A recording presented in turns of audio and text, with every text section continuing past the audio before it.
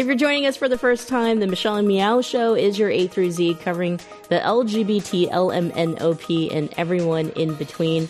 And I'm super excited for our guest. Let me quickly introduce him. His name is Andy Warner. He's a comics artist and author of Spring Rain, This Land is My Land, and the New York Times bestselling Brief Histories of Everyday Objects. He's a contributing editor at The Nib. He's an instructor at the Animation Workshop in Denmark and at Stanford University. You can follow him on Twitter at Andy Comics. So, Andy, welcome to the show. Thanks, Tom. Can I throw up? Yeah, I mentioned I mentioned Denmark, and you recently were in Denmark. And can you tell us what happened? Because I think that all ties into the fact that you're in Berkeley right now, and we're all socially distanced. That was I've been through 2 country shutdowns, actually, because I was teaching in Denmark this 2-week course that I teach every other year. It's called Applied Comics. It's a really great unit at this amazing comics school where they basically work with clients that are NGOs and do like a fake corporate client project doing comics. So it's teaching cartoonists how to survive in the real world. It's amazing.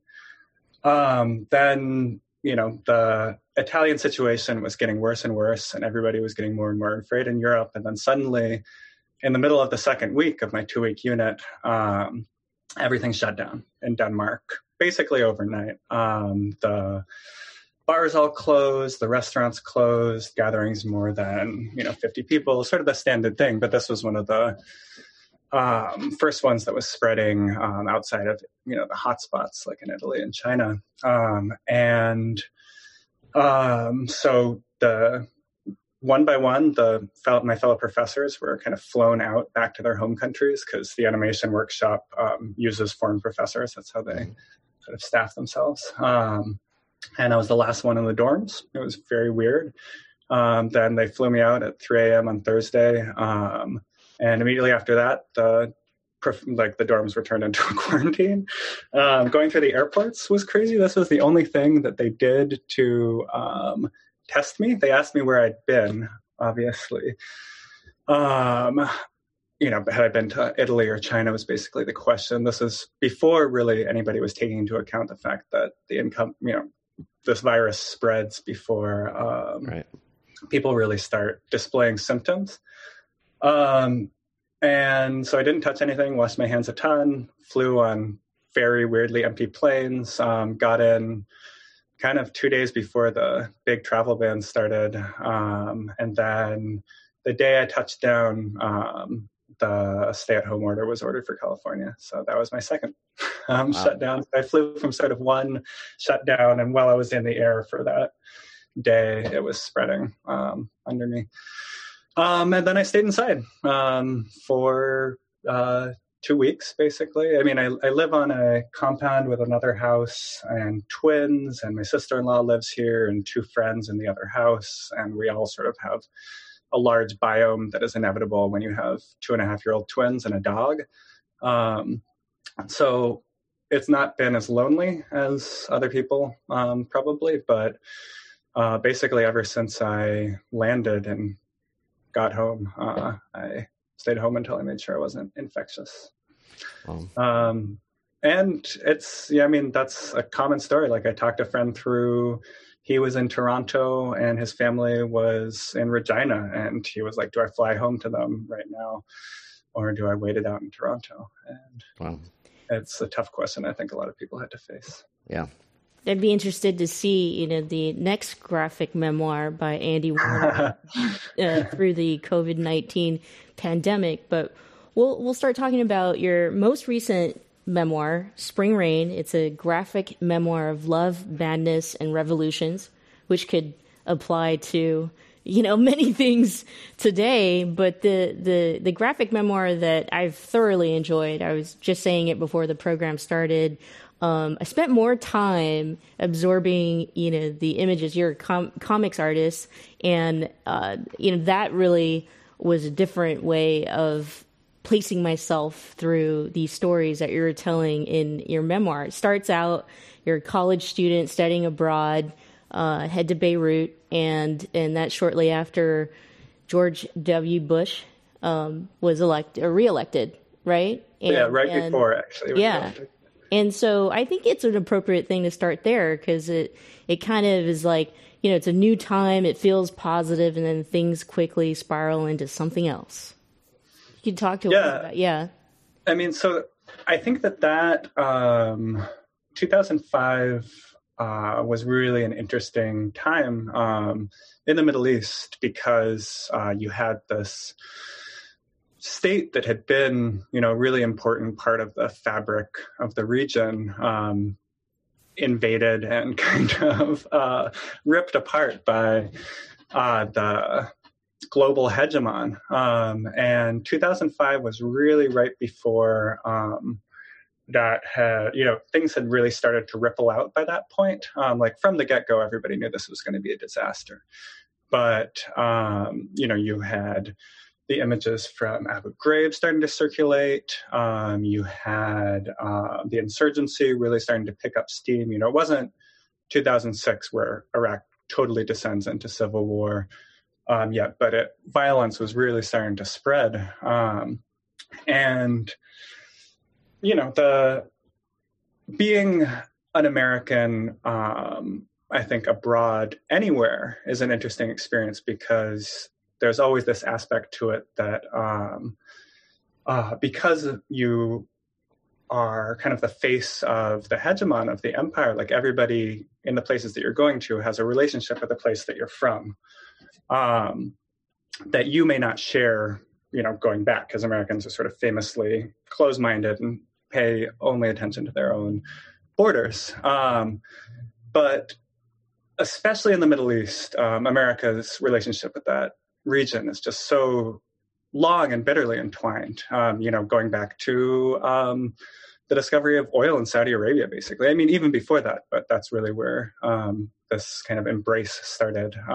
We've toppled regimes, we've invaded places. And so I think it's never not a weird time to be an American in the Middle East, and rightly so. But 2005 was sort of the beginning of this very unstable era. I mean, 2003 really was with the Iraq War, but you could start to see it really starting to curdle by 2005.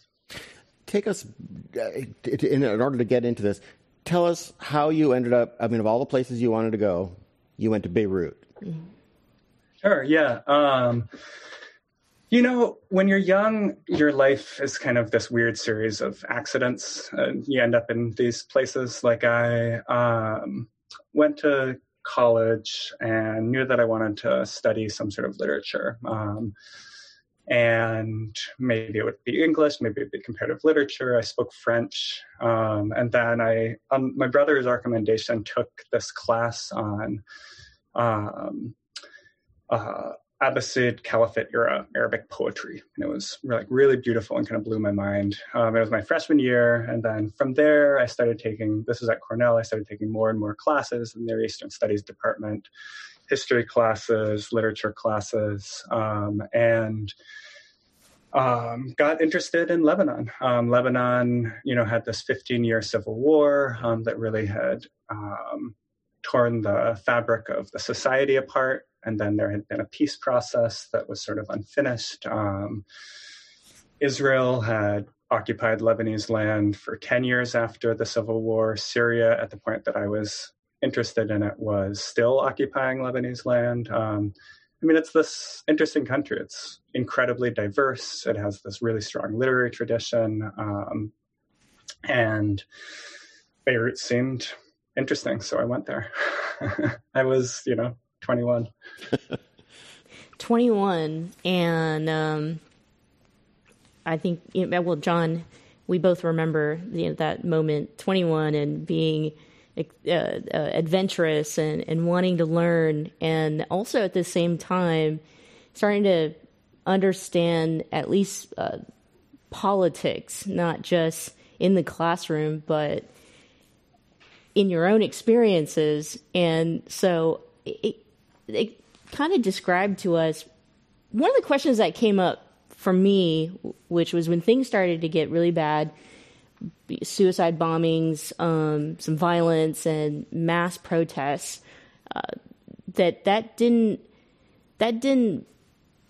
dissuade you in continuing on with, your education and staying in Beirut? And at what point, did you really say to yourself, like, I'm going to see this through. I want to continue being here. And did you ever feel like, I want to go back? I should leave. I should go back home.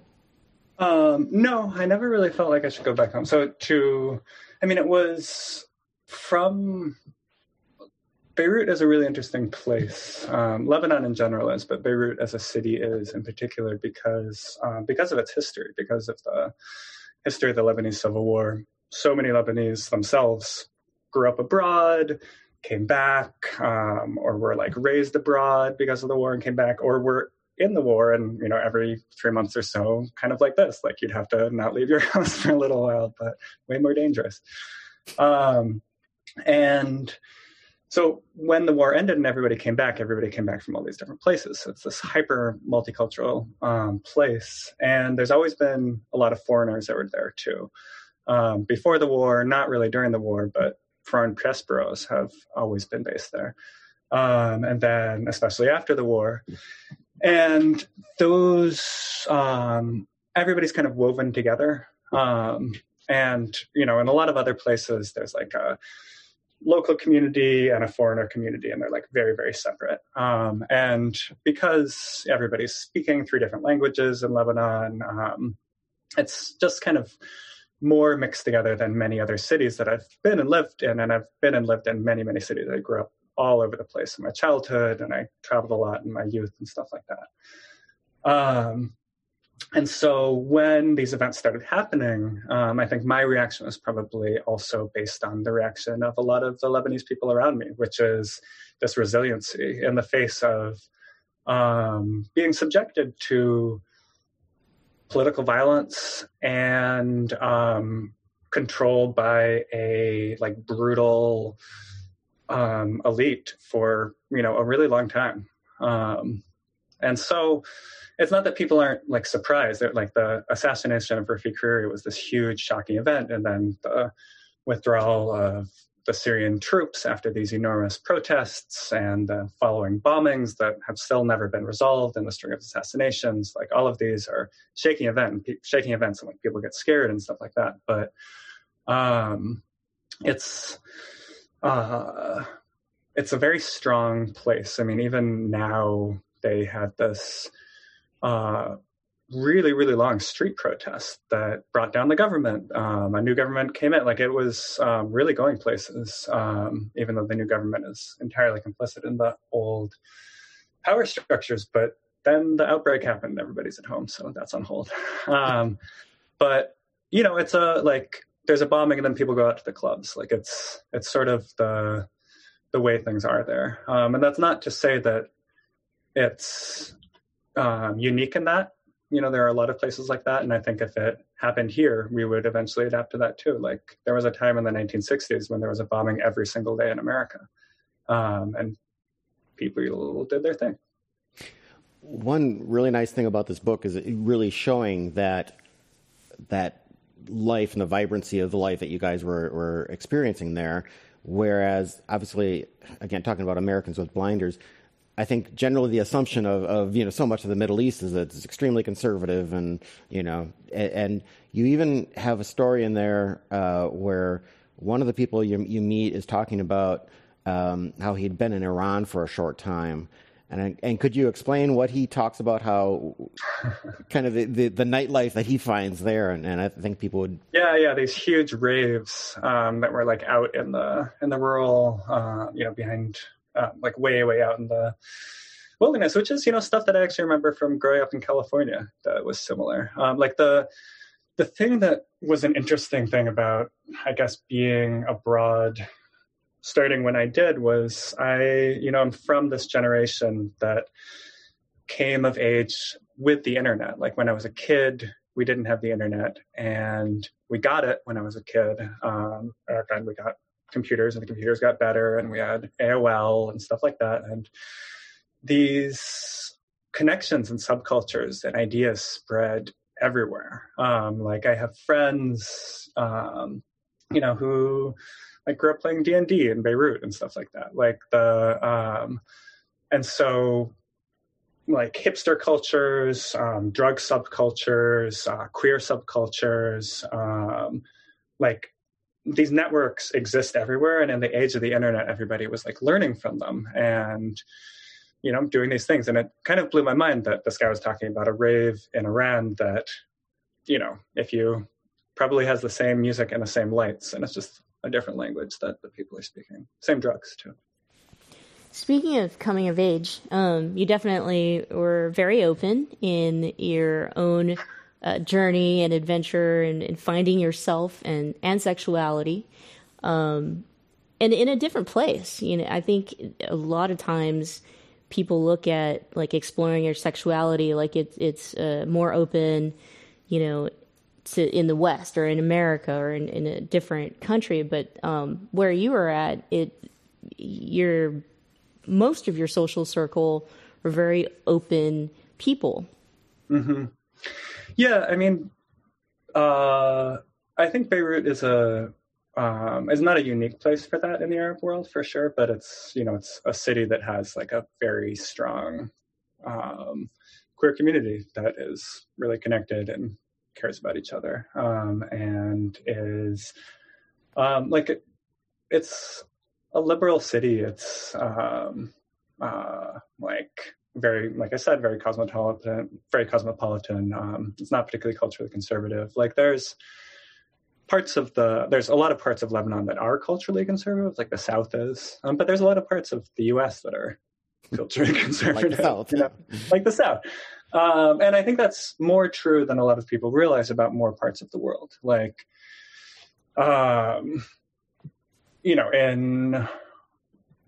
like even in places that are more culturally conservative than Lebanon, like in Egypt, there are,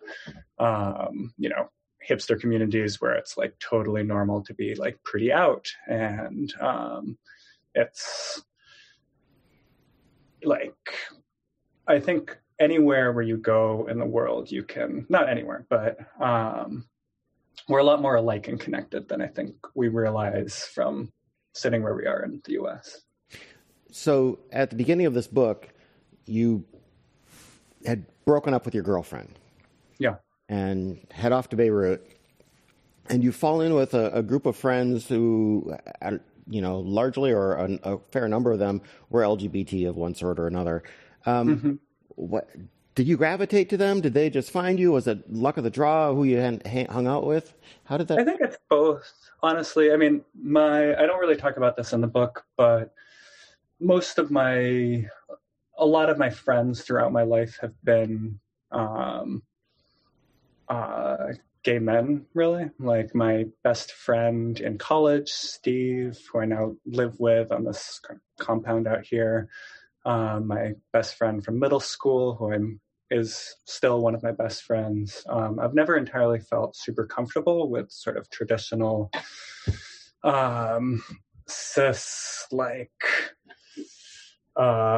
masculine straightness, like bonding, I guess. I don't really know how to phrase that, but I've always, in most places that I've ended up, been on the fringes or very involved with queer communities, but like my own sexuality is kind of mostly presents as straight and kind of has been that way in my life, with exceptions. But yeah, so I don't think it wasn't crazy, basically, but it's probably a good time to bring up your father's career. Yeah. It's a really disrupted childhood. Talk a bit about that, if you would, both in how it formed you, but also in particular, what he studied. Yeah. And what you took. Yeah. So, yeah. So my dad studies sex-changing fish. He studied a bunch of different kinds. The two ones that he studied most were sheep's head and bluehead wrasse. Bluehead wrasse sort of shaped my childhood. We would follow his research around in different research stations. I grew up in like Corsica, Panama, St. Croix, Japan, England, all over the place. We mostly stopped moving around by the time I was like 6 or 7, and would stay in the States for 9 months out of the year and then spend summers at a research station. So we were gone 3 months out of the year and back 9 months. And his research is really interesting. It's like all of the... So I can really go into boring detail about all of this if you want me to. Well, do you want me to? I kind of wanted to get to the actual core of what he's doing and researching is something that obviously in today's world where transgender issues are front and center, where that's something that so many people have just in their core belief that is something that does not change, cannot change.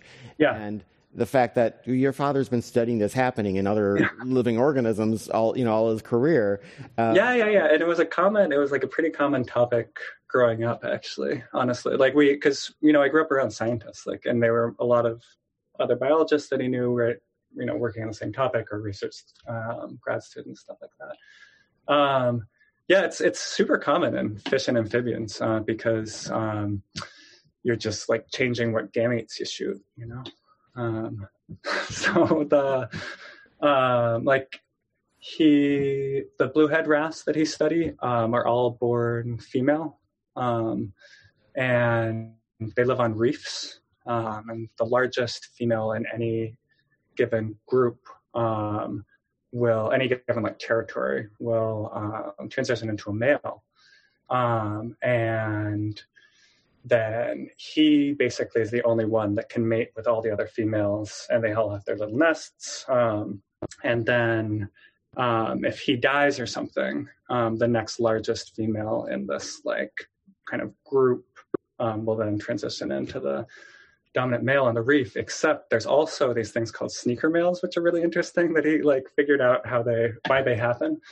And they're really small females that don't get to spawn as much with, don't get to mate as much with the big male.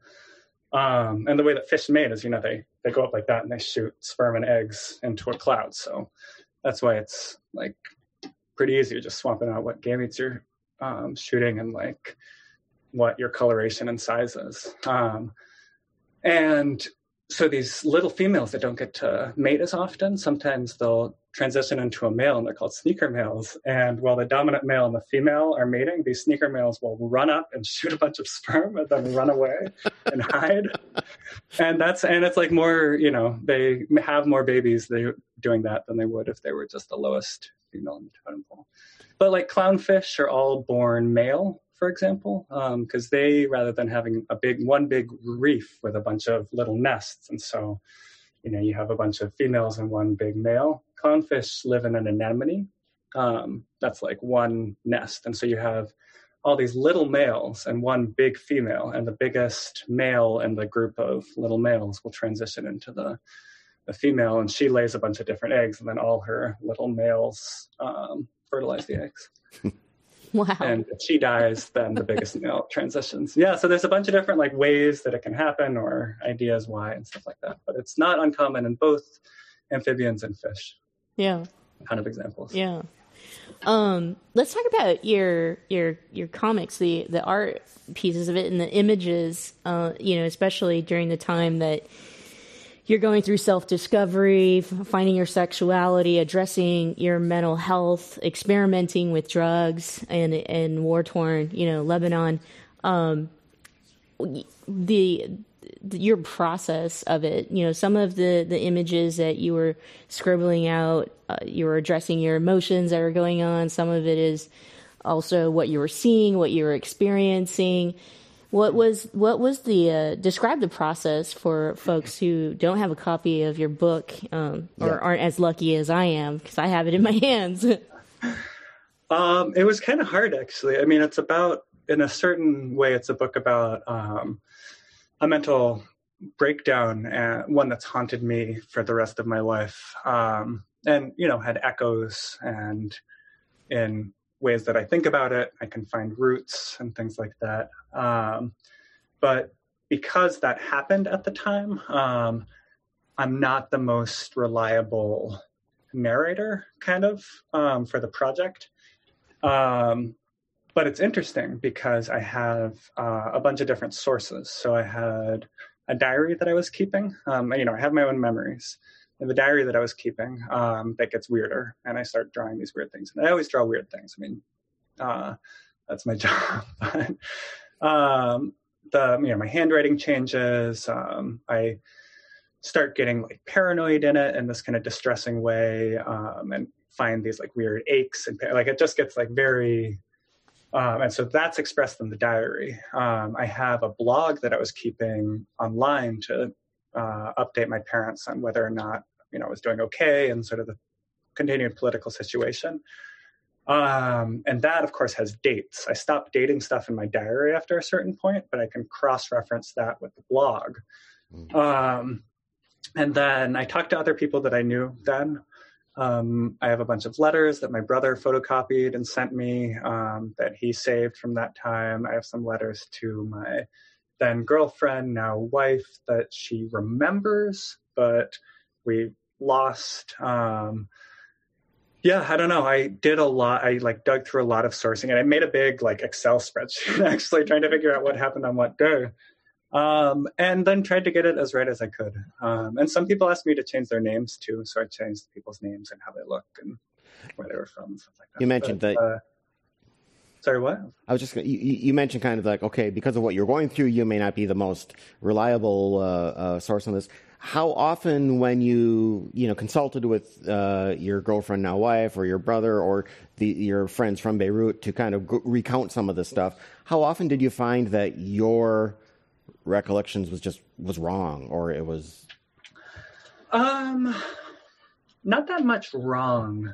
Like you'd find these weird framing differences. A friend would, so this trip that I took to Jordan is kind of this key part of the latter third of the book, because it sets up this crisis. But I didn't keep any record of it in my diary for some reason. And so it's only what I remembered offhand that I have access to, and I didn't write about it in my blog. And I talked to a couple people about it, and it was all similar stuff, but we were sort of emphasizing different parts of it. And this is all 14 years later, basically, that you're trying to recreate scenes. And I don't know, I try to be pretty upfront about that actually in the book, because it's a book that deals with instability. In general, I thought that it was justified to address the fact that I was an unstable narrator and that the source materials themselves were kind of unstable, but I was doing my best, I guess. It's interesting you say, an unstable narrator when, for me, this is my first graphics memoir that, I've read from beginning to end. It took me way longer than it would normally take me to read, a memoir written. And it was because I was so absorbed through the images, or what I perceived were what you were seeing or what you had experienced at the time. And one of the things that I feel like I got a better grasp of understanding is the complex politics and relationships in the Middle East, between Lebanon and Syria. And there's so much misinformation. If you're always following, social media or Western media, and what you think what's happening there is not really necessarily the truth. And so what I got from your entire memoir, even though you weren't focused on talking about the politics of the Middle East, was that that this happened. And this is what happened in my world, and this is how I saw it. And it seemed like it was so basic to understand, or not basic, but clear. I don't know if you get those kinds of responses from folks who are now starting to pay attention to the conflict in the Middle East, who, or see your memoir and are like, I feel something different. I understand something different about what's going on there. Well, I mean, a lot of my career actually is based on that. I mean, like a lot of my work as a comics journalist and work for the Nib, and then the early foundations of my career working at Slate and places like that, I was doing stuff, kind of explainer comics work about politics in the Middle East, kind of because it was in the wake of 2011, basically. It was remains a very dramatic time in the region, and is a continuation of the very dramatic time that sort of started off in 2003. But I had this background, this academic background in history from the region, and this firsthand political knowledge. And one of the aspects of my professional career is kind of explaining things in all of my journalism. And so I came to the conclusion that I couldn't tell this story, this personal story, without also being a political story, because it is a story about revolutions always kind of being unfinished business, and the way that we perceive uprisings and popular movements in this kind of faddish, like brief soar on eye of attention, and then the wheel turns and we lose interest, is really problematic and kind of destructive. And so I really try hard in anything I do to explain what I know about it and make it interesting to my readers, I guess. Now, you don't write and draw all of your comics, right? You've done some projects where someone else has done the writing? I've done both, actually. So I've done more writing for other people to draw than drawing that other people have written, but I have done both. My second book, This Land Is My Land, which was about utopias, it was just like a collection of histories, probably good reading in this time, was drawn by Sophie Louise Dam, who's an amazing Danish illustrator, a former student of mine, actually, from that school in Denmark. Cool. And then about probably a third of my Nib work is drawn by other people.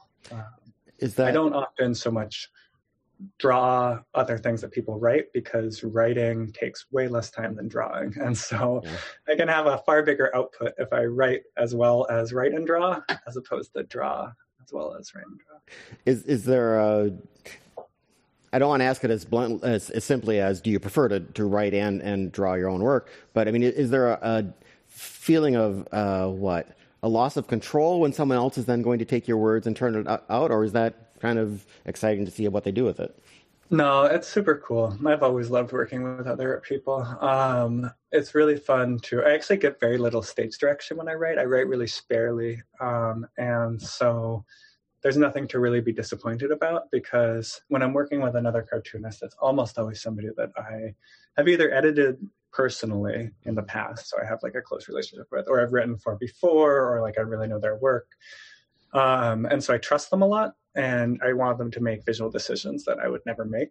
And This Land Is My Land is like a great example of that, because Sophie took this idea that I had of just like cataloging and, creating like an organizational matrix for people's weird utopian projects, and then telling these little histories about them, and gave it like this art style that's super whimsical and amazing that I would have thought of. The memoir Spring Rain, it's your story, and so it's very personal, and also stories of other folks who were in your life. John mentioned it earlier. It starts off with a breakup, you're heartbroken, still miss your ex-girlfriend throughout being in Beirut, but you do mention that you come back home and you reconnect with your ex-girlfriend, got back together, who's now your wife. I was just curious what that reunion, what was it like? What led up to it? How did it happen? Because you have to wait for the sequel. I mean, I'm very curious, because I mean, she was just such a. I felt like she just kind of held all these stories together in a lot of ways. Some of the distancing that you were doing with the relationships that you had developed over in Beirut with friends and partners or hookups. Kathy was just kind of always there. And then when you talked about, oh yeah, we got back together and she became my wife, I was like, wait, but like, did you tell her like all, you had all these experiences? How did it happen? Yeah. It took some doing. I mean, we got back together, we broke up again, we got back together, we broke up again. We broke up for like 3 months, we broke up for 6 months, and then we just realized that everybody else, we dated other people during those times. And then we kind of realized that we've known each other since we were 18, I think was part of it. And so it's hard to convince yourself that a person that you met that young and started a relationship with when you were 20 is this person that you then end up being with forever, or at least so far. And so it took a lot to get there. And that's really kind of too big of a story for, the book that's about the mental health breakdown. But she's an amazing person. I mean, she is fascinating, and fascinating is like one of the most important things, right? Like to have a person that is really interested in the world in a way that you're interested in the world, and you can always talk to and laugh with. And you find this thing that works, and it kept working and still does. I mean, she's taking care of our kids and putting them to bed while we're locked under a pandemic so many fucking years later. I don't know. You never, I think, realize at the time that you've got that story that ends up being that one. And that's kind of what this book in part was about, was I think part of the, maybe what was a wrecking ball in me then, part of it was a separation from something that I didn't realize was so fundamental so quickly. Let's get into the breakdown that you suffered there. And as I'm reading this, and this is progressing, in you're experiencing this personally, and then you're going out with your friends, etc. How much of that do you think was all going to happen to you no matter where you had been at that time in your life, as far as the breakdown? How much of it was Beirut and what it was going through? How much of it was the drugs? I mean... Yeah, I have no idea. I don't think I'll ever know. And I think that's a question that has haunted me ever since then, and that was a reason why I wrote this book, is that it's, so, I mean, part of the breakdown, part of what scared me in the breakdown was this family history, where it was sort of woven into my family and talked about in these tragic terms, in the way that bipolar disorder affected my grandmother, and how that affected their family, and then also eventually in sort of a roundabout way affected the death of my aunt, and my mother, being the one who found her body, was then sort of profoundly affected by that for the rest of her life. And those mental illnesses occur at that time in somebody's life. And I had grown up with these stories, and I had done the reading. And so when I started to notice this weird, unreasonable paranoia developing in myself and stuff like that, I think I kind of pathologized it and made it worse. Not knowing, I mean, maybe it was that time in my life, and this is just one manic incident, and I'll never have another. That happens to people. It happens to plenty of people. It also can be triggered by drugs. It can be triggered by personal instability, by stress. Never having known why, I think, has made it dog me in a way that I've talked to my mom about, and she felt similarly about its role in her life. I'm kind of always waiting for another shoe to drop with it. And I wouldn't say that I'm entirely out of the clear with that. I mean, working on this book, was a very difficult experience, actually. I mean, comics take a long time. It took 2 years to make. And so I was sort of living in that self again for 2 years. And it brought back some bad stuff that I didn't necessarily want brought back. And so I went into counseling. I sought out new medication and seeing what works. I mean, I think that mental health is kind of a lifelong thing. It's not like a problem that you solve. And figuring out how to be okay with that, and how to have the people around you be okay with that, I think is an important part of dealing with it. Yeah, it's so hard to talk about mental health in a lot of ways, especially when it's about yourself, and could be uncomfortable. Curious to know, since you put out the book and were so open about the breakdown and still so honest, even about after the fact, you're not in the clear, still coping, managing, moving forward. If others have reached out to you to ask questions, to give thanks for putting the book out, putting your story out? I mean, I think that I've definitely had more conversations with people about stuff. Like even friends actually have talked to me about their own stuff that isn't necessarily the same stuff. I do think that maybe writing about things that make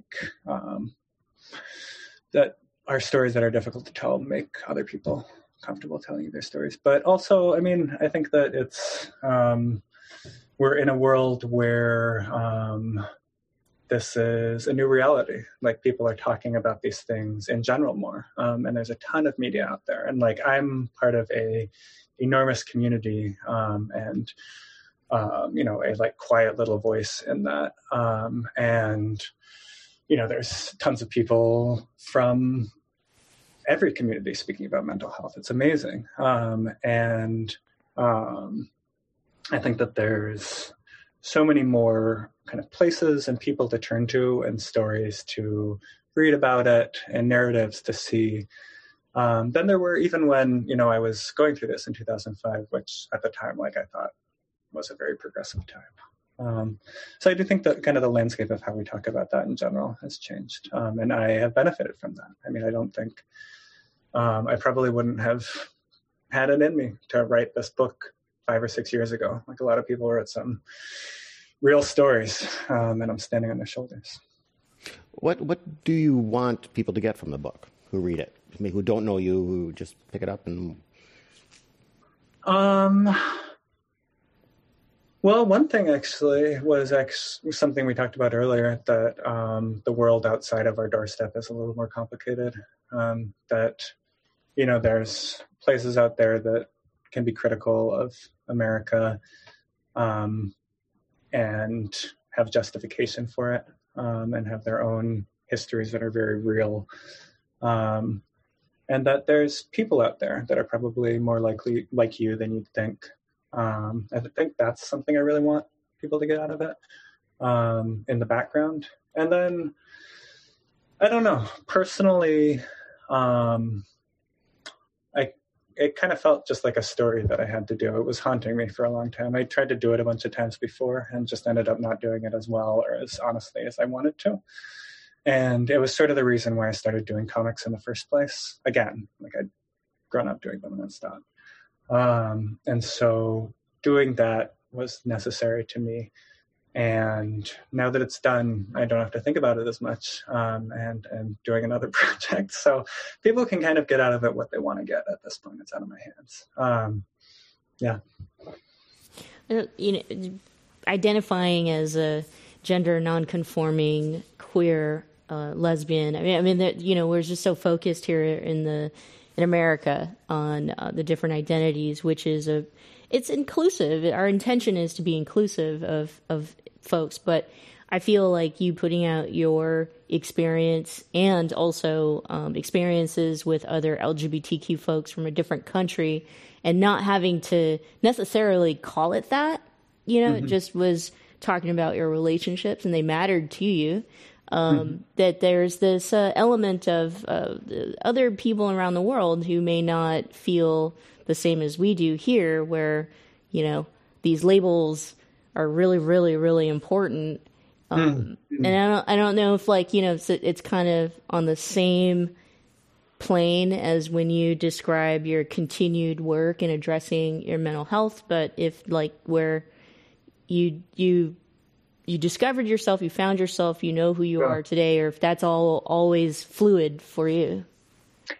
Yeah, I mean, I think it's always pretty fluid for everybody. Like with mental health, like life is just this long thing that holds some pretty shocking surprises in it. And I think that anybody that says they're stable in any aspect of their life is fucking kidding themselves. I'm sorry, I shouldn't have sworn, but it's okay. I think we're just on the internet. Yeah. So I mean, like, there's this great, like everything in order tends towards disorder, and everything in disorder tends towards order. So who knows?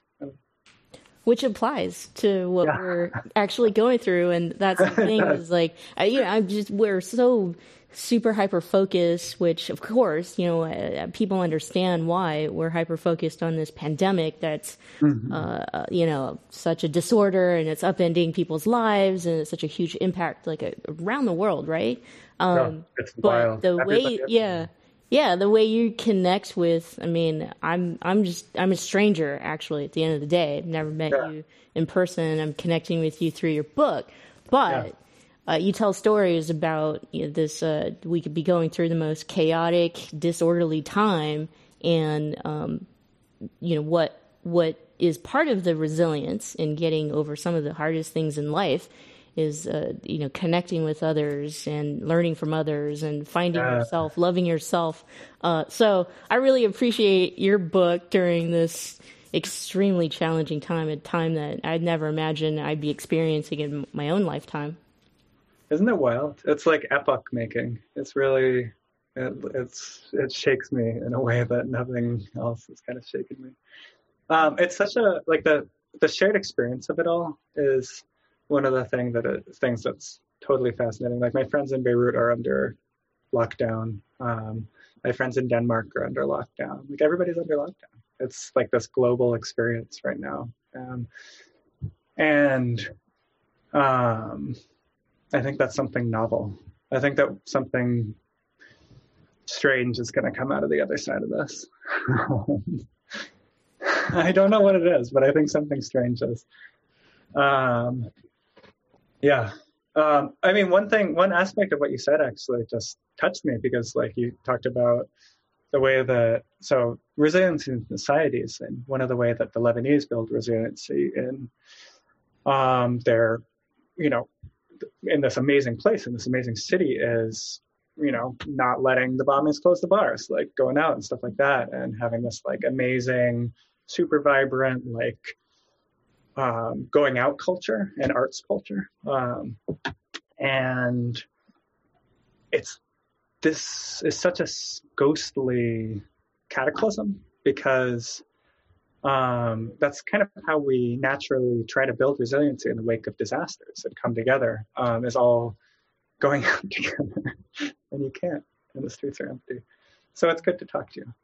Good point. Well, Michelle, of course, is a stranger to you. I, of course, have known you for 14 years or something like that. You met me the year after all this. Yes, our viewing audience should know. Andy was the first person I hired when I came to the Commonwealth Club. He was our designer and art director, and one of the things we really benefited from was the illustrations you would do for our magazine, and it really gave it character, and I've always loved that. We've got, I think, a few examples of the artwork, and I wanted to share them with our viewers. So this one is early in the book. Tell us what was happening here. I mean, this kind of gets to where you, as the American over there, while everyone else is kind of, I mean, you're always seeing you kind of in a bit as a representative of the United States.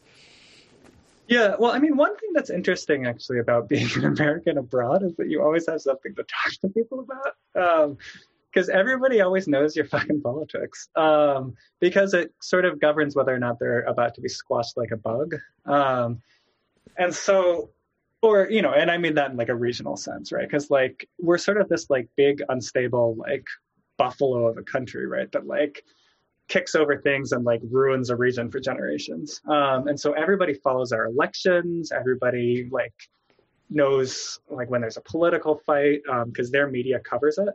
And so especially being abroad then in the wake of the re-election of George W. Bush, which had happened in November, 3 months prior to me going there, everybody was just like, holy smokes, like, how can you guys be so dumb? Like, this guy just like toppled Iraq 2 years ago. Like, we can already see it going wrong. Like, how could this happen? And I was a young lefty, and everybody I was hanging out in Beirut with were young lefties. So we were just kind of just as flabbergasted as everybody else. So we spent a lot of time bitching about American foreign policy that spring. Just think how it's going to blow their minds when Donald Trump is reelected. Let's go to the next. You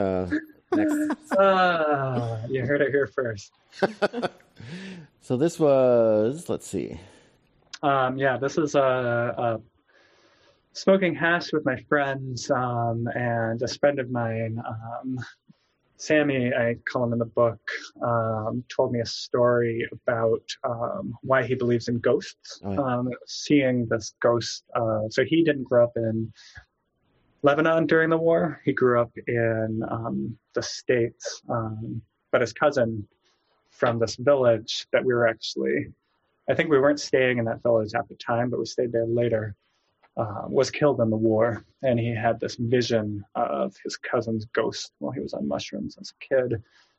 He was telling us the story, and the story was interrupted by a call on the phone, kind of indicating that there had been the first in this string of bombings that terrorized, basically is the only word to describe it, Beirut for the next 6 months, and were very clearly a campaign orchestrated at widening sectarian tensions and trying to destabilize the country. But nobody really knew who was doing it, because in a country like Lebanon, there can be all these different actors that are benefiting. So some people were convinced it was Israel because they were trying to destabilize Hezbollah. Some people were thinking it was Hezbollah because they were trying to destabilize Israel. Some people thought it was Syria. Some people thought it was the US. It was a very conspiracy-laden time, as it always is. When you have a string of 9 bombings like that are still unsolved. Yeah. Most political crimes like that are unsolved in Lebanon, though, like most of the political assassinations. Yeah. Let's go to our next slide.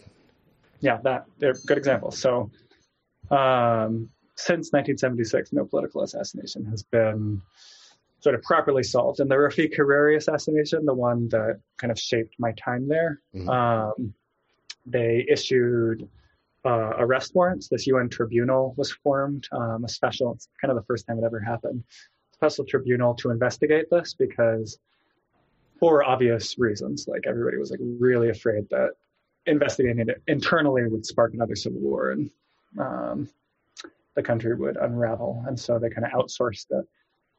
And the UN issued arrest warrants for Hezbollah members, but they vanished. So that's kind of the closest anything has ever come to being solved, but most people, even still within the country, dispute that and have their own pet conspiracy theories about what really happened. Okay, well, to see more artwork, you're going to need to pick up a copy of Spring Rain. And what was the publication date on that? Came out at the end of January of this year, so great timing. But not much of a book tour, as you can imagine. Okay. Do you want to call for questions? If anyone's watching us on YouTube and has a question, you can ask it there. But I have a question that I thought, because there's a few times throughout the book, we kind of see these caged dogs that are outside. Was it outside your apartment building, or? Yeah. What was the story about that? That was the one thing I was kind of looking for some resolution. I was like, did they die? Yeah. Did someone release them? Did you ever feed them? No, I never fed them. One thing about nonfiction, writing nonfiction, which is kind of my whole life, right?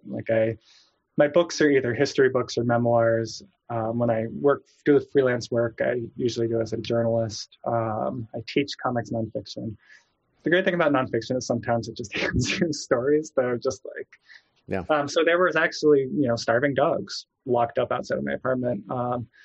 And I wrote about them in my diaries constantly. And, this great image that I then went on to later mine. A strange thing about that time in my life, actually, I had this kind of unshakable feeling that I was a character in something that I was writing later on. So I think I was really on the lookout for literary devices, maybe, in my unravelment. But I really latched onto these dogs. And yeah, they're still there. There were still dogs when I went back in 2017 to that building to take reference photos. I'm sure it's the children of the dogs from 2005. But. Well, it's funny what you mentioned about there sometimes just are things that don't resolve themselves in nonfiction. But I remember reading an interview with, and I apologize, I'm not going to remember the author's name, but he wrote the Inspector Wallander mystery novels from Sweden. And he will often have things in his books that, such and such happens and that never gets resolved. It's a side bit, it's something like that the inspector is not sure if it plays into the murder or whatever. But the author was asked about this one time, and he said, well, that's how life is. Mm-hmm. Sometimes this stuff that just has no, you just don't end up learning what it was or how it plays into the greater story, if you will, of what's going on. So you kind of captured that as with the dogs. No, for sure. And I think in a greater way, the story of that crisis, both politically and personally, it's true that neither of them really have resolutions. I still struggle with these things, not at the critical level that is depicted in that book, but they're still a part of my life. And the Lebanese political scene is still totally bizarre and effed up. And, there was, like I said, 100 days of protests in the streets just recently. And it was really inspiring. And then the hammer of the virus fell. So I think that it's always easy to look for convenient narratives, but I was sort of writing a book specifically about two narratives that don't have easily wrapped up endings. Mm. And so that was a challenge that I just leaned into and tried to talk about in the book a lot. Well, we're all sheltering in place or locked down, most of us at least, especially here in the San Francisco Bay Area. I know that this memoir had just been released earlier this year, but is it mean of me to ask, what are you working on now? I mean, we got a lot of time. I've got a new project. It's great. It came in right under the wire before society collapsed. Mm-hmm. So my next project is a total 180. It's more similar to my first book, Brief Histories of Everyday Objects. It's YA nonfiction about the relationship of humans and animals. It's called Commonplace Creatures, and it's sort of about domestication, about commensalism, so pests, rats, mice, cockroaches, stuff like that. Any animal that's super successful in raw numbers because they hitched a ride to us, and for middle grade readers, it's been super fun to research and write. So I turned in the script to my editor. She's reading it right now. I'm steaming away on it right now. I'm mainly watching my kids, obviously, because their school is out, and my wife's job just got a lot more intense. Well, I'm waiting to hear back from my editor. So I've got the twins. But once society is rebuilt in whatever fashion it's rebuilt, I've got a new project. And hopefully it'll be a lot easier mental health wise to work on. Well, so being able to... Sorry. I think it will be. I mean, it's the one thing I learned about this last project actually was that the content of what you work on affects you. And so I made a real effort to choose the next project that would kind of make me really happy and excited. Puppies and kittens. I mean, you've kind of got and tell me if I'm wrong, but I mean, back when you were first starting to think about, I want comics art to be my career. I mean, you've kind of got the career I think you might have been dreaming of then. I mean, your first book becomes a bestseller. I mean, that does not happen to all of you budding writers out there. Your first book probably will not be a bestseller, even if it's a gem. What was that like? I mean, was that the moment you realized, okay, hey, this is going to work out, or did you know that beforehand? Yeah, I mean, kind of. But also by that point, I was really doing it full time, too, like in the form of comics journalism for the Nib and a bunch of other places. So I kind of, my career took off in, as a comics journalist and as an author, sort of simultaneously, but separately, I guess. Like there were different paths that had happened, but it happened at once. No, it's great. I am incredibly thankful and like recognize my shocking amount of privilege in being able to do this all the time when I don't have to watch my kids, which is most of the time. Like they're in preschool. This is my full-time job when society hasn't ended, and that's amazing. I think a big part of that is the nonfiction aspect. Like it's weirdly easier to get work specializing in that. Like that allows me to work as a journalist. It allows me to work as an essayist, as a memoirist. You know, there's all these different ways you can do nonfiction. Whereas with fiction, it's kind of just doing the fiction, you know, with a book or whatever. There's other ways you can make a living, but the being able to get as much work as I have, I think has to do with that specialization. Which, I mean, as you recall, I was already even dancing around this at the Commonwealth Club. I remember making Spring-Heeled Jack while I was there. Do you remember that comic? It was this like little 4-page comic that I made. I think probably my first nonfiction work. Yeah, I don't know. It's always been something that's interested me. When I went to grad school for it, that was when I recognized that I wasn't like not good at fiction and I was good at nonfiction. And that was when I really specialized. And after that, my career sort of came together. Well, thank you so much for Spring Rain. I'm truly going to cherish it, share it with as many people as possible. I think everyone should definitely have a copy. Whatever's going through, you know, your mind, your heart, your body, especially during this pandemic. I think we're out of time. I don't know if you have some short parting words for our viewers during this chaos. Yeah, just like stay really safe and talk to people that you love a lot. And also talk to people like in lots of different places that you love, because everybody's going through this. So if you have a friend that you grew up with who's like living in a totally different country, reach out to them and ask what's up, because they're probably in lockdown too. And it might be interesting to like do a video call with them and catch up. I've done that a couple of times. And then, yeah, I don't know, whatever is going to come out on the other side, it's going to be weird. Buckle up. Jesus. Well, thank you everyone for joining us for our special program, and thanks to the Commonwealth Club, like John said, there are many ways in which you can support the work that we do. Head to commonwealthclub.org, donate if you can. Check all the listings. There's many programs that the club is doing at commonwealthclub.org. commonwealthclub.org/online. You'll see our lineup and more coming pretty much every day. We'll see you next time.